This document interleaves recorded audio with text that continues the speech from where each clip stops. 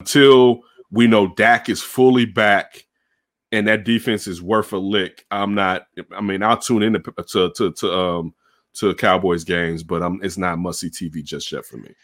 Well, let's assume no big name quarterbacks are moving anywhere.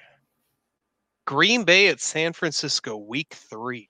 That's sexy. If that's sexy in general, just Green Bay versus the 49ers, just from old rivalries from the Brett Favre years to even when you just brought up Colin Kaepernick, even Colin Kaepernick going up against Aaron Rodgers. But or how about Jimmy G handing the ball off and they can't stop a nosebleed?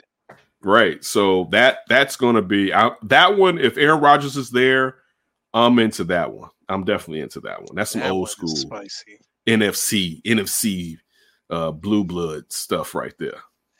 All right. How about your guy, Josh Allen? Rematch AFC Championship game, week 5, going to Kansas City. You better get ready to get that ass tanned up.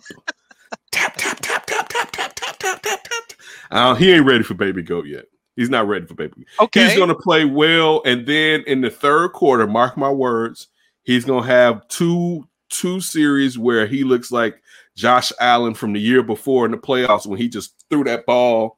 What was it? Was it versus the Texans that he did that? Where he just threw that ball crazy? Was that against Kansas? Yeah, like that when he was fretting. Ran like 40 yards the opposite way and then decided to throw it when his knees are down. Exactly. Like, so yeah, that, and again, I'm a Josh Allen guy, but that I don't think he's ready for Kansas City's jelly.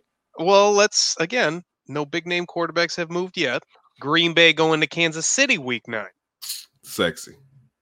Real sexy, heavy, so heavy, real heavy. That right there. If Aaron Rodgers is there, that's old to go going against Baby Go. You know what I'm saying? Like in talent wise, physical.